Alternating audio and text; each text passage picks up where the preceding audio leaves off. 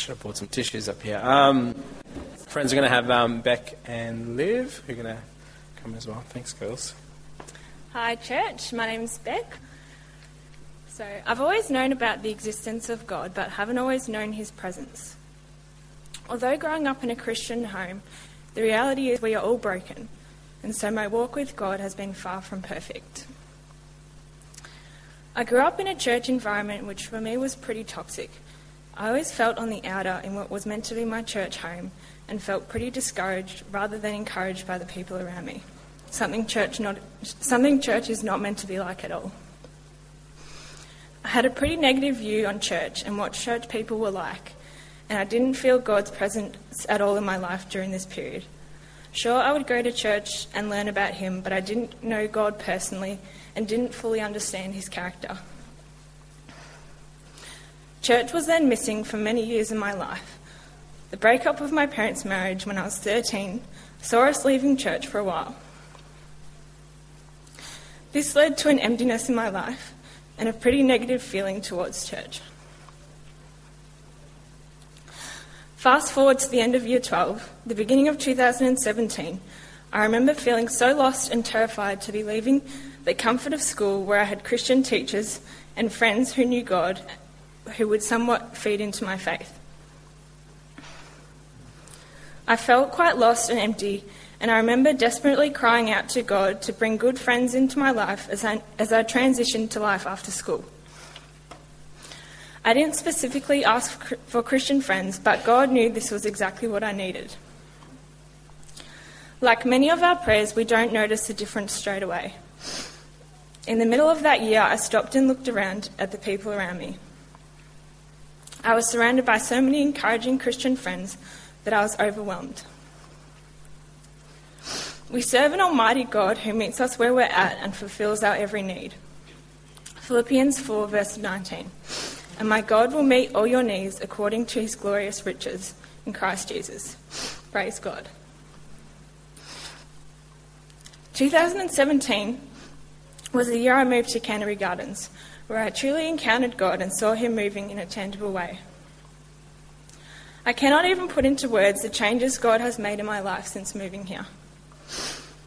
My relationship with him has grown immensely, and I've really learnt the value of God-centred fellowship, and for the very first time understood the privilege and joy we have to be surrounded by believers.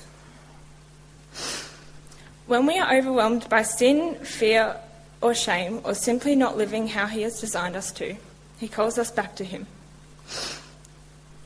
He called my name, rescued me from the emptiness and darkness, and called me into his freedom. And it has been none of my own doing, but through his work that I stand here today. For it is by grace you have been saved, through faith, and that is not of yourselves, it is the gift of God, not by works so that no one can boast. Ephesians 2 verse 8 to 9. God has done the hard work, and out of obedience to him I want to be baptised. This year, God has really been teaching me forgiveness. A journey that has been incredibly challenging, but has led me to a greater understanding of the gospel. Although not even coming close to the pain Jesus endured in granting us forgiveness, the difficulty I've had in forgiving certain people for their mistakes, I feel like has given me a glimpse into the full impact of Jesus' sacrifice and made me appreciate and understand the significance of that more than I ever have. So today I stand here, unworthy, imperfect, and unrighteous. But I stand before Jesus, who loves me enough to call me worthy, perfect, and righteous. I want to be baptised today as a way of giving everything to God.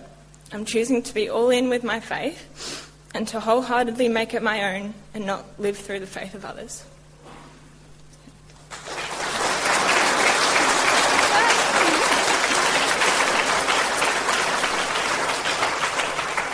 How awesome are baptism mornings. I absolutely love them.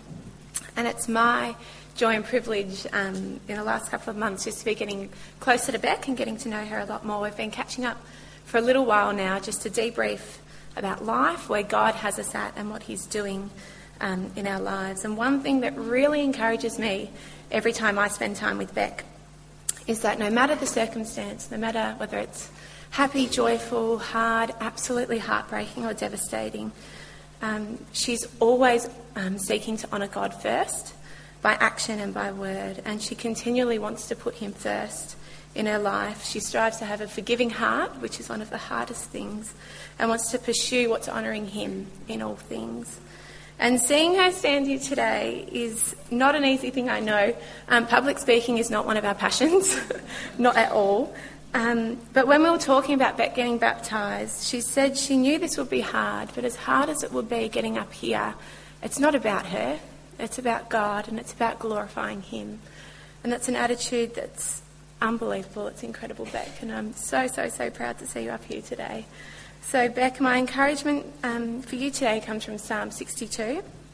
And as you continue to walk this journey of life, I just want to encourage you to keep running to God first, to keep your focus on him, to depend on him in all things, and to continue to have that heart that seeks to glorify him first above all else. So Psalm 62, 4-7 says, I will depend on God alone. I put my hope in him. He alone protects and saves me. He is my defender, and I shall never be defeated. My salvation and honour depend on God alone. He is my strong protector, and he is my shelter. And Beck, that's my prayer for you every day of your life. Thank you. Well done.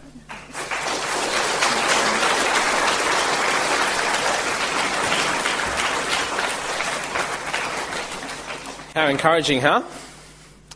Friends, a couple of things I want you to consider. If you're someone who's considering the claims of Jesus, you've heard 4 testimonies of people sharing that Jesus is real and he changes lives. So I would encourage you and challenge you to explore that. If you're someone who knows Jesus and you love him, I pray this has been a great encouragement to you to remind yourself over and over again the grace of God and the gospel of Christ. And finally, if you belong to Canterbury Gardens Community Church, or maybe you're visiting from another church, for whatever reason you haven't been baptised, why not? What are you waiting for? You've heard 4 stories sharing it's not about getting to a certain level. Christ has done that on your behalf. Just be obedient to his call.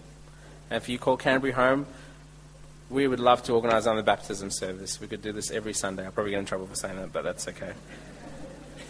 We're going to pray. And then we're going to head out to the side. You'll see the baptismal... I call it baptismal pool. It's a spa bath. But you'll see it there. Come and hang around. And particularly if you're family members of those who are getting baptised, maybe get a bit of a front row seat. We're going to take a bit of time to get out there, and then eventually you'll start seeing what we're going to do. But would you pray with me as I pray this for us and for those who are getting baptised? Father God, we come before you, and what a wonderful story, and constantly hearing this common thing. It's about you. It's about your grace. It's about you sending your gracious Son to us to die on the cross on our behalf. We thank you the story didn't end there, that on the 3rd day he was raised again. We thank you for these things like baptism that reminds us of this wonderful truth. Lord, these brothers and sisters, and Josh and Sam and Beck and Kylie, have stood here to proclaim they are yours and they want to live for you. And we know for all of us who've been running this race for a while, we have an enemy who will desire to tempt them and draw them away. Pray they will continue to rest in the truth that they know. That you who promised that you've begun a good work will finish it. We pray that this gospel and grace will never become old news to them, but the engine room from where they will live for you. We thank you that you've given them your Holy Spirit, that as the one who will empower them to live in this world. So we pray, Lord, that you will bless them and keep them, that you'd make your face shine on them and be gracious to them. And Lord, pray, and we thank you that you've turned your face to us through your Son, the Lord Jesus, and in him we have peace. We pray this in your mighty name. Amen.